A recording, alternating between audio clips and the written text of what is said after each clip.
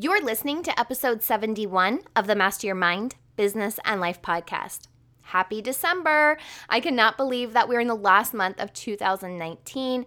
I have an amazing month of guests lined up. We're covering so many topics from physical health, relationships, to even a tool that's going to help you become more self-aware. But first things first, and that's today's episode, where we dig deep into trauma, transformation, and healing. Trauma is defined as a deeply distressing or disturbing experience. I think we all carry levels of trauma with us, but this week's guest, Janelle Hardy, is teaching us how to use our personal stories as a way to heal and transform.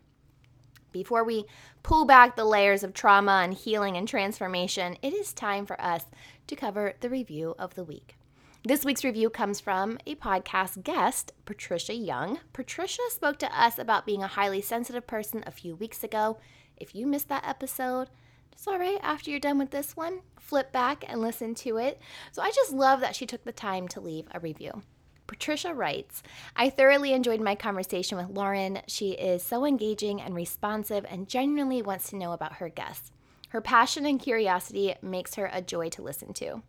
Well, I seriously just love Patricia, and I love reading reviews. If you haven't had a chance to drop a review yet, what in the world are you waiting for? Seriously, your feedback matters to me. Rate, review, and subscribe to the podcast on Apple Podcasts, Google Play Music, Stitcher, Podbean, Spotify, or wherever it is that you tune in and turn it up. Speaking of places to stream, I am working hard to get the podcast on iHeartRadio. I'll keep you posted once that's live. All right, are you ready to meet Janelle? You know what to do. Tune in, turn it up, let's go. You're listening to Master Your Mind, Business, and Life. Conversations with everyday world shifters, truth seekers, and rule breakers. Here's your host, Lauren Smith. Hey everyone, it's Lauren Smith. Welcome back to another episode. Today's guest is Janelle Hardy. Janelle is a writer, artist, and the host of the Personal Myth-Making podcast and the creator, teacher of a 5-month transformational memoir writing course called The Art of Personal Myth-Making. Janelle, welcome to the show. Thank you for taking the time to speak with me today. Hi, Lauren. It's totally my pleasure to be here with you today. Janelle, there is one reoccurring theme that has come up on nearly every podcast episode, and that's childhood. We hear from guests time and time again about how vital childhood is and how much it just impacts us even as adults. That's one of the reasons I'm really excited for our talk today about just healing trauma, because for many of us, traumas that are affecting us today as adults are traumas that happened to us as children. But before we get into all of that, I would love to know a little bit more about you and your journey. How exactly did you get to this place of supporting people in their healing work? It's like the biggest question in the world. The longest-winded answer, probably. Let's see. How did I get to this point? I would say that my own needs for healing were the catalyst. And in seeking out healing and really seeking to learn and understand who I was and why I had the challenges that I had, sometimes still have, all of that seeking and learning and growth developed in me the skills and the desire to also offer that sort of support to others on a similar path. I love that it came from your own seeking. So you're definitely a seeker. Mm-hmm. Yeah. So tell us a little bit more about the work that you do. So personal myth making, like what is that? Break that down for us. Yeah. So the Art of Personal Myth Making is a transformational memoir writing course that I've created that is all about getting you to the first draft of your memoir, getting it written, which is an enormous creative task to write the first draft of any sort of writing, whether it's fiction or not. And because I have a background in the healing arts, but also because when we look at our own life story, it's inevitable that there's opportunity for healing, also opportunity to look at our own life and life story and reframe it to understand it from different perspectives. The the part of the personal myth-making process that's more than just memoir writing is the part where we explore ourselves and our human path. And I really facilitate that through a body-based approach to support calming and settling dysregulation in the nervous system, which can come from capital T and small t traumas. And you referenced childhood. A lot of the unlearning that we need to go through has to do with childhood, but also has to do with the cultural perspectives that we're raised in, and certainly, especially patriarchy as well. We are conditioned to understand certain culturally applied limits as truth when they're not actually truth. So unraveling and unlearning all these ways of being that kind of obscure our deeper self from ourselves is really liberating. And from my perspective, it really comes from doing creative work and body-based work first. Let's take a step back a second. What is big T and small t in trauma? Mm-hmm. So trauma, most people are familiar with big T trauma. So that's a car accident. It's abuse of different kinds. It's violence, PTSD from being a soldier in a war, for example. These kinds of traumas, they're really tangible and a little more easy to understand as something that has the power to irrevocably change or harm you. And the part about trauma that becomes really important to understand is when we get stuck in a trauma loop where we're dysregulated. So, and this is, it's not a state that we have to be stuck in, but particularly I'm speaking from a North American perspective. I'm from Canada, but in the kind of current cultural milieu, we're socialized to learn how to suppress the healthy responses and to not provide healing support so that people can move through a trauma and become re-regulated in their nervous system. So that's big T traumas and a little bit about trauma. Little t traumas are things like chronic stress. They're smaller, more subtle impacts on ourselves that on an ongoing basis can actually have a big impact that might be a response that might be more expected from a big T trauma.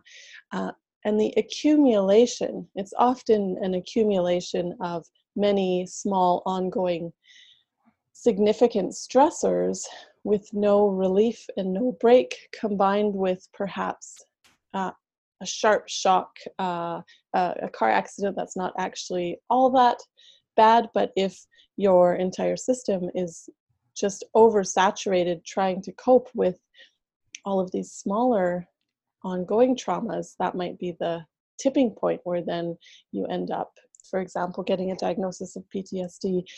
But often you don't need that diagnosis to still be really dysregulated. So it's important to remember that more than just the big T traumas have a really profound impact on us. Yeah, I think that that's something I've learned a lot this year is sometimes I guess what you would call those little T traumas, they require a lot of inner work to work through it. There are still parts of me that I would say probably more of a big T trauma that I've blocked out months to even years of a certain period in my life.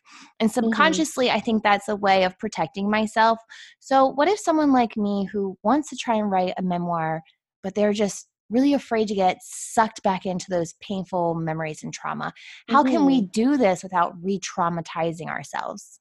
Yeah, that's the best question ever. And it's such a good question because I meet so many people that have a really big desire to write their memoirs.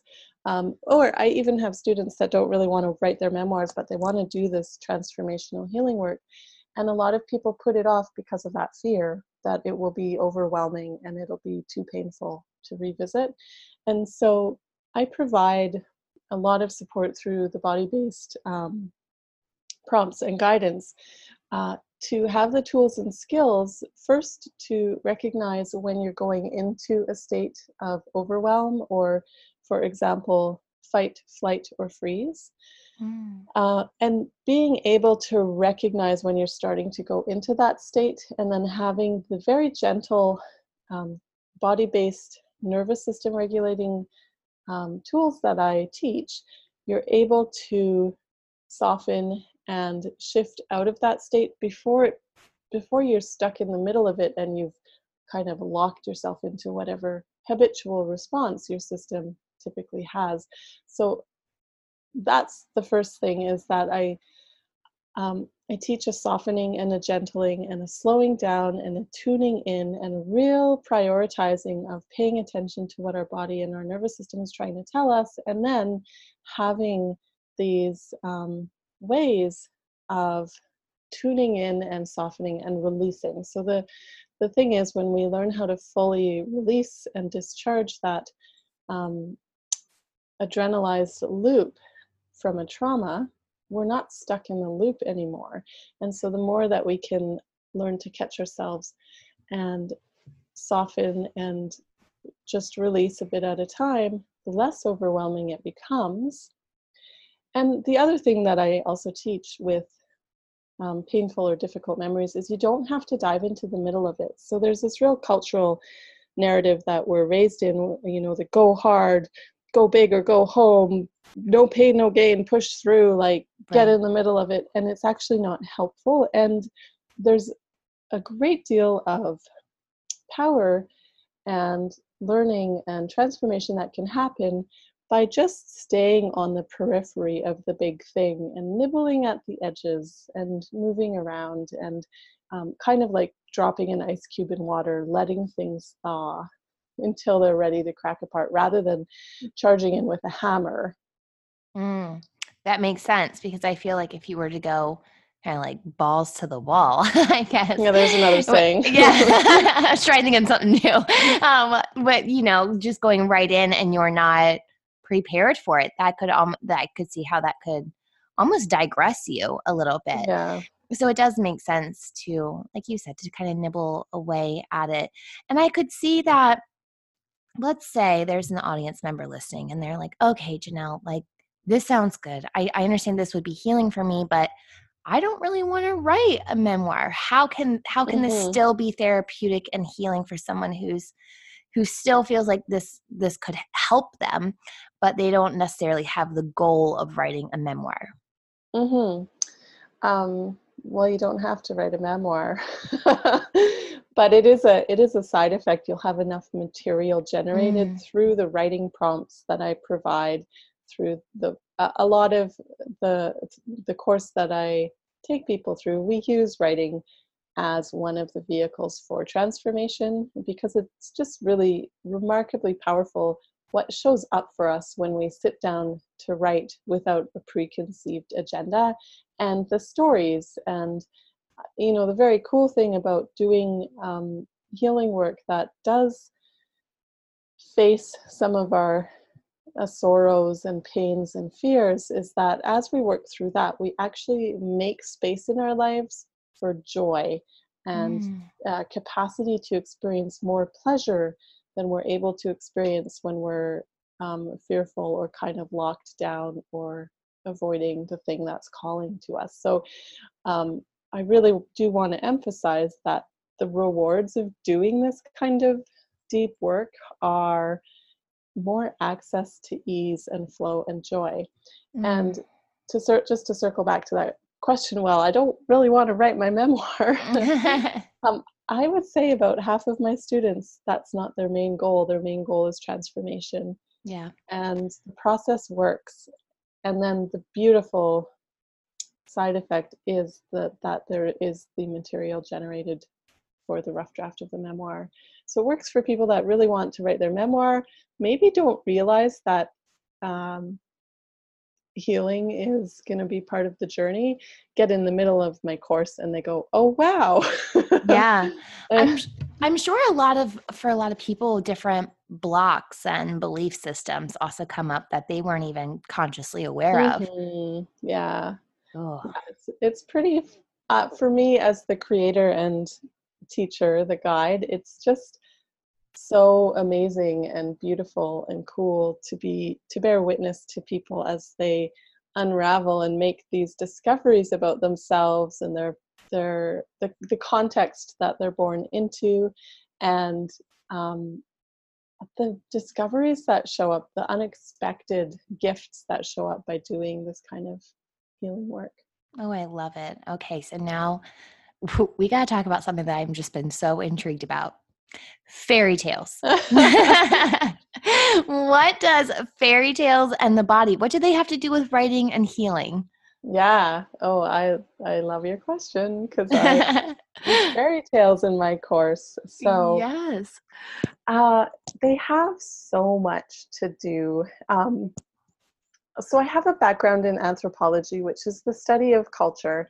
And one of the things that's important to remember, and we don't always know this as cultures that are so visually oriented and are super literate, we get all of our information from movies, from reading, from being online, from books. It's very, very focused on receiving information in that way. But widespread literacy is actually still a really new phenomenon in human history. And so how did communities pass on knowledge before everyone could read, before books were available, before the printing presses were invented, before libraries were actually publicly accessible, right? The way that cultural knowledge and stories and learning were passed on was through story, through ancient tales like fairy tales, mythology, folklore, just oral history, right? And it was often a community event, and the stories that carried a lot of meaning would be passed on by being told and retold over and over. And so the really interesting thing to think about with this idea of what do fairy tales or ancient tales have to do with anything? And my perspective is they have everything to do.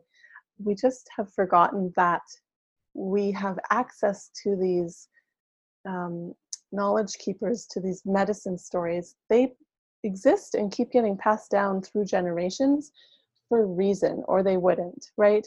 And some fairy tales, certainly fairy tales that are rooted in parts of Europe and Greece, that kind of area, have been traced through linguistics and archaeology to be 6,000 years old, to be predating patriarchy, for example.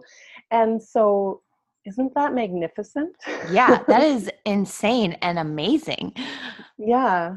So I'm going to add just a little more about, I mean, I could talk about this forever. But let's keep going. Let's go down this rabbit hole. I'm all about it. So the other thing that's really important to remember about ourselves as humans is that we are story-driven creatures and we're social. So we need to belong. We need to be in connection, in relationship with people, so in community. And we learn mostly through story. Cross-culturally, every single culture has these ancient tales. And so more ancient tales, they carry layers of meaning. And in more traditional cultures, and certainly in some cultures that have preserved their cultural inheritance, there's often a couple people in each community that are the designated story keepers and record keepers by memory, and they're actually apprenticed and trained into remembering and learning all the nuances of the stories, and also usually kinship. And the communities as a whole know the stories, but there are a couple people that are honored and protected because they carry that wealth of knowledge, and it's their job to keep retelling and passing it down. The really important thing to think about when using ancient tales, of course, is that now that we are so reliant on the written word, it's super important to ask the question, who collected the stories? Who wrote them down? What were their agendas? For example, the Grimm's fairy tales, these were collected by the brothers Grimm, two brothers. Yeah.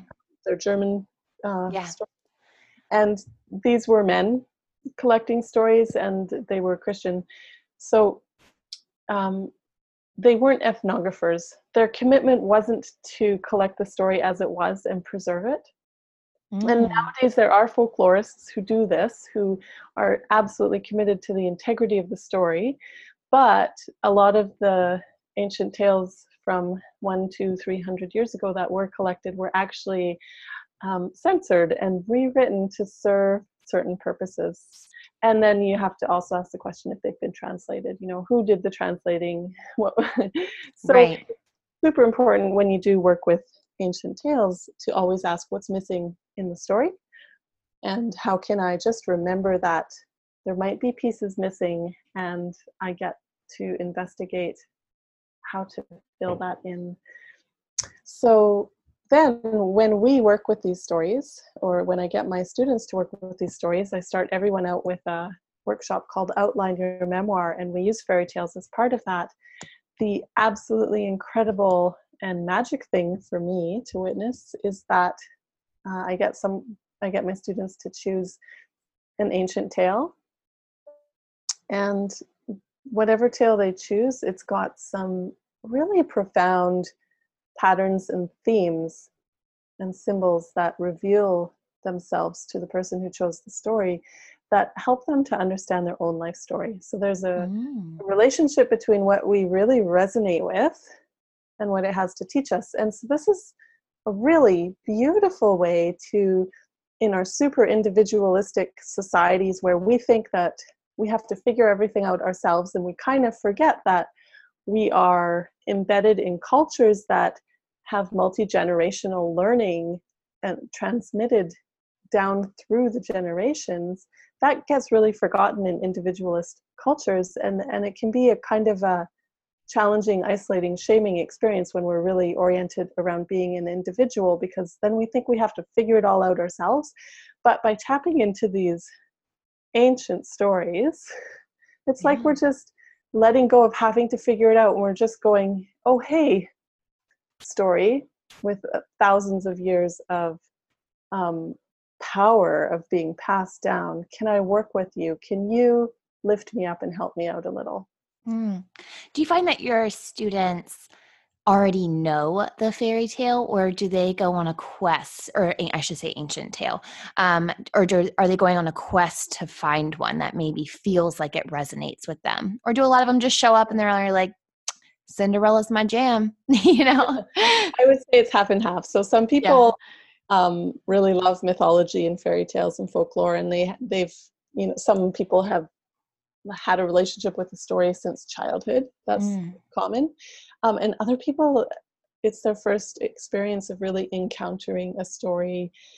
And either way, I encourage researching, because these stories get written down. It's really helpful to find as many different versions of the story as possible and soak them all in. And then you get that more nuanced experience, which is what, when we were pre-literate cultures, you would be getting from a story. You'd be hearing it told more than once, often seasonally, and from different people.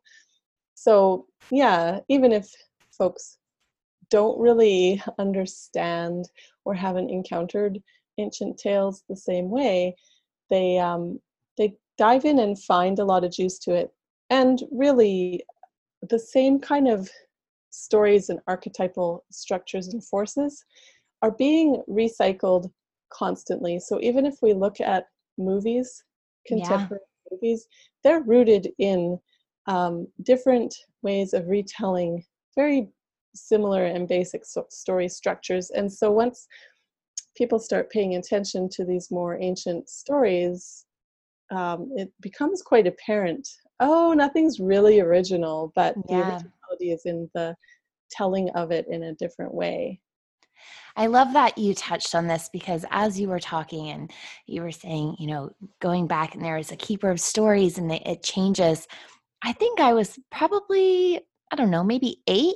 And I remember sitting at my school library, library day, and the librarian, I happened to mention Cinderella because this was on my brain, but we were going through all of the different Cinderella tales and how it looked in different cultures. And Mm-hmm. while the story itself was pretty much the same, there was a couple differences.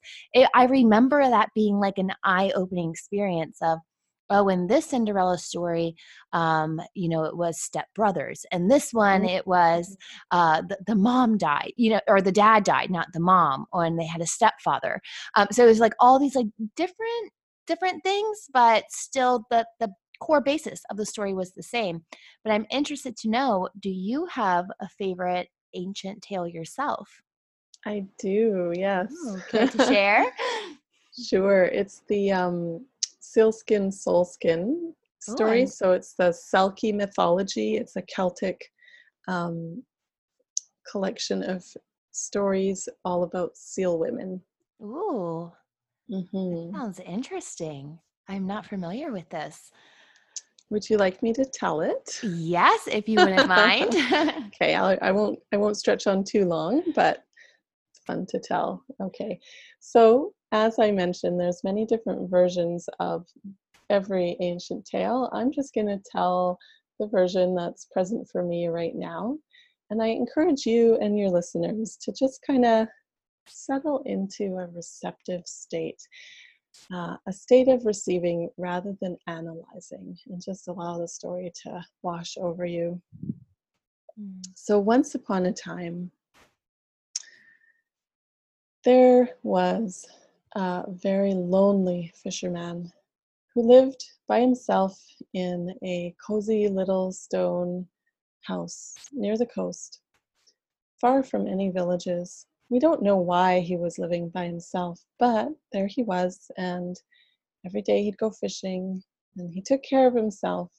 And life was pretty good because it's so beautiful where he was living, but he was really lonely. And along that coastline, there were a lot of seals, and these seals were magic seals.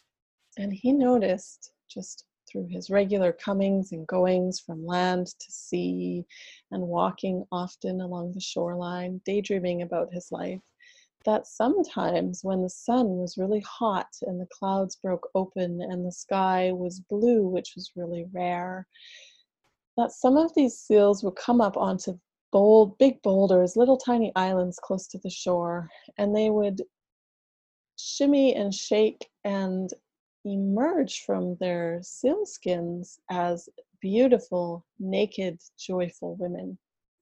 And as long as the sun was shining, they would hang out on those boulders, and they would sing and they would play and they would roll in the sun, and they would push each other off the side, and in general just have a really good time, which made him feel even lonelier and also very turned on because he was unmarried and he had no one to interact with. So one day he hatched a devious plan, because he got it into his head that he could marry one of these women. But how could he approach them? Every time he tried to approach the seals in their seal form, they would duck under the water. And every time he thought of approaching the boulder, they would scatter, jump back in their seal suits and scatter. So he came up with a plan to steal one of the seal skins. And somehow, I don't know how, he managed to get to that rocky island and steal one without the seal women noticing him. And when the sun left and the clouds came back over and it got a little cooler, all the women jumped back into their seal skins and became seals again and hopped or slithered in their seal way into the water, except one woman who couldn't find her seal skin. And so her sister seals in the water were barking and barking from the water, trying to get her to come back in the water, but they couldn't wait forever, and she was frantic, looking and searching for her sealskin. And the fisherman revealed himself, and he begged and pleaded and said, I love you so much. I can offer you the most wonderful life and home. We can have children together. Please, won't you marry me? And she, of course, refused. He was a stranger, and she's not a land creature, and why on earth would she marry him? But she still couldn't find her sealskin, and so then he confessed that he stole the sealskin and that she had no choice. So she made a deal with him that she would go with him onto the land, live as a human, but that she could only survive for 7 years without her sealskin, and he would have to give it back to her. That was the only way she would consider it. So they agreed. And for a while, his stone house by the sea was warmer and filled with more fragrant smells as they cooked together, and slowly they had children. And for him, it was a very joyful experience. And for her, although she accepted her 7-year situation, and she loved her children very much, and she came to like the fisherman as well, she always longed for the sea and her seal sisters, and she never felt at home. And she just counted down the days to that 7-year end point when she would get her sealskin back. And the closer they got to the 7 years, the drier she became. Her skin really started to feel flaky and crepey. She got sadder. Her children noticed, but of course they're children, and that's just mom. And her husband noticed and felt guilty, but also selfish. And 7 years came and went, and she demanded her sealskin, and he didn't give it to her. She was so angry. She was absolutely enraged. And more than that, she knew that she would die if she couldn't return to the sea. But one of her children was a very curious child, and was always snooping and searching and inquiring into nooks and crannies. And there's two versions. One is that this child found the sealskin in a chest in the house and pulled it out and asked her what it was. And the other version is that this child found that sealskin tucked away in a tiny little cave that was blocked by a boulder near the sea. Either way, the child found the sealskin and innocently asked their mother what it was. And the mother, of course, knew what it was and just scared that child with her eagerness to get it. And so she got that sealskin and she put it on. Well, she went to the shoreline and then she put it on, because it's very hard for seals to move around on land.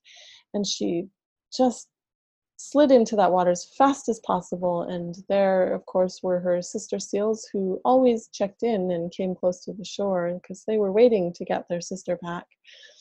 And she was so overjoyed and frolicked and leaped and barked with her sister seals, and then heard this crying and realized, as she looked at the shore where her child was standing and thought of the other two children in the house, that her children couldn't follow her. They could come into the water and swim like seals and not be affected by the cold for short amounts of time, longer than humans definitely, but they were in between the two worlds. They weren't fully land and they weren't fully sea. And so she returned to her sisters, but always again after that felt torn towards the land and never strayed too far from the shore where her children were. And that is the end of that. I love that. So why is that your favorite? And by the way, you're a beautiful storyteller. Thanks. Oh my gosh, there's so many reasons why that story is my favorite, and it changes as I grow through different phases in my life. I loved the story for a long time just because I loved it. And then I encountered a book called Women Who Run with the Wolves by Clarissa Pinkola Estes, and she explores a number of different fairy tales from a Jungian perspective. Jungian is Jungian analysts. It's a kind of therapy.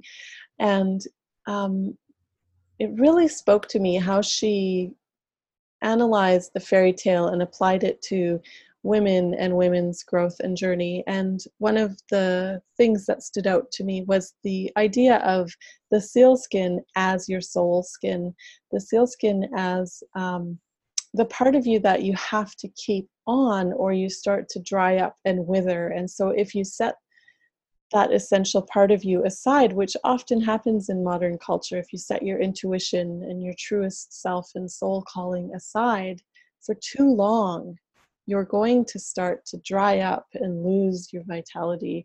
And that if you discover that is what you've done, the imperative, as with this seal woman, is to reclaim that soul skin, put it back on, and return to your natural environment. In her case, the salty seawater and her sisterhood of seals.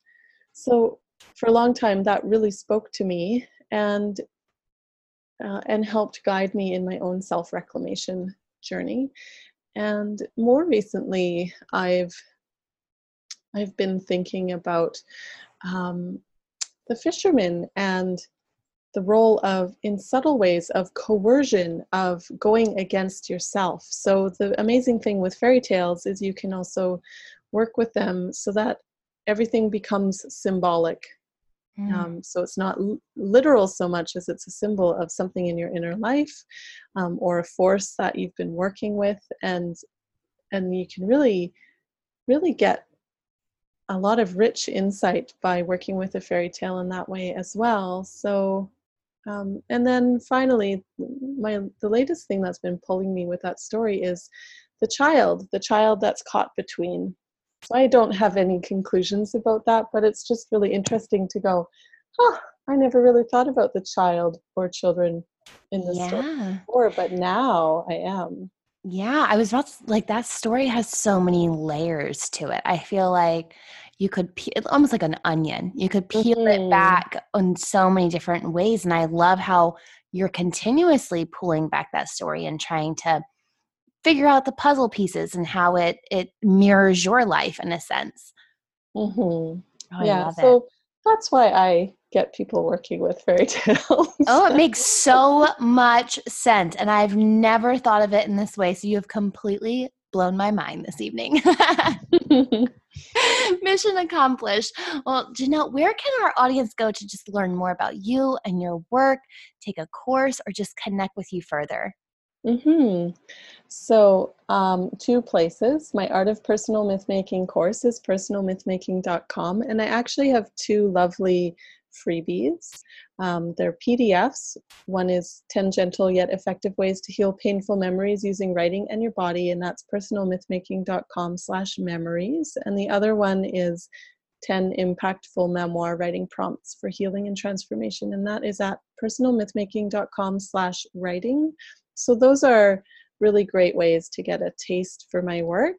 I also have, soon we'll have an on-demand Outline Your Memoir workshop, which that will actually introduce you into working with your own fairy tale. And that will be easy to find, as well as anything else about me, at my personal website, which is janellehardy.com. I love it. I'm going to have to go grab those freebies up. That's what I'm going to do next. Janelle, you're doing such great healing work. Thank you so much today for just showing your truth and sharing your wisdom and sharing that beautiful story. I have a lot to take away with me today, and I'm sure our audience does as well. Well, thank you so much for having me. It was a real pleasure to be able to come on your show. Thank you. Didn't you just love the ancient tale that Janelle shared? I definitely did. You can find direct links to Janelle's website, social channels, and the 2 free gifts that she mentioned on this week's episode notes found on mindbizlife.com. Don't forget that every Friday I'm dropping new episodes for the Fuel Your Life Friday mini-series. I hope you'll join me and tune in. I'm back here next week to share another empowering, amazing conversation with a new expert. But until then, remember, every level of life is an opportunity to grow. Be well, my friend.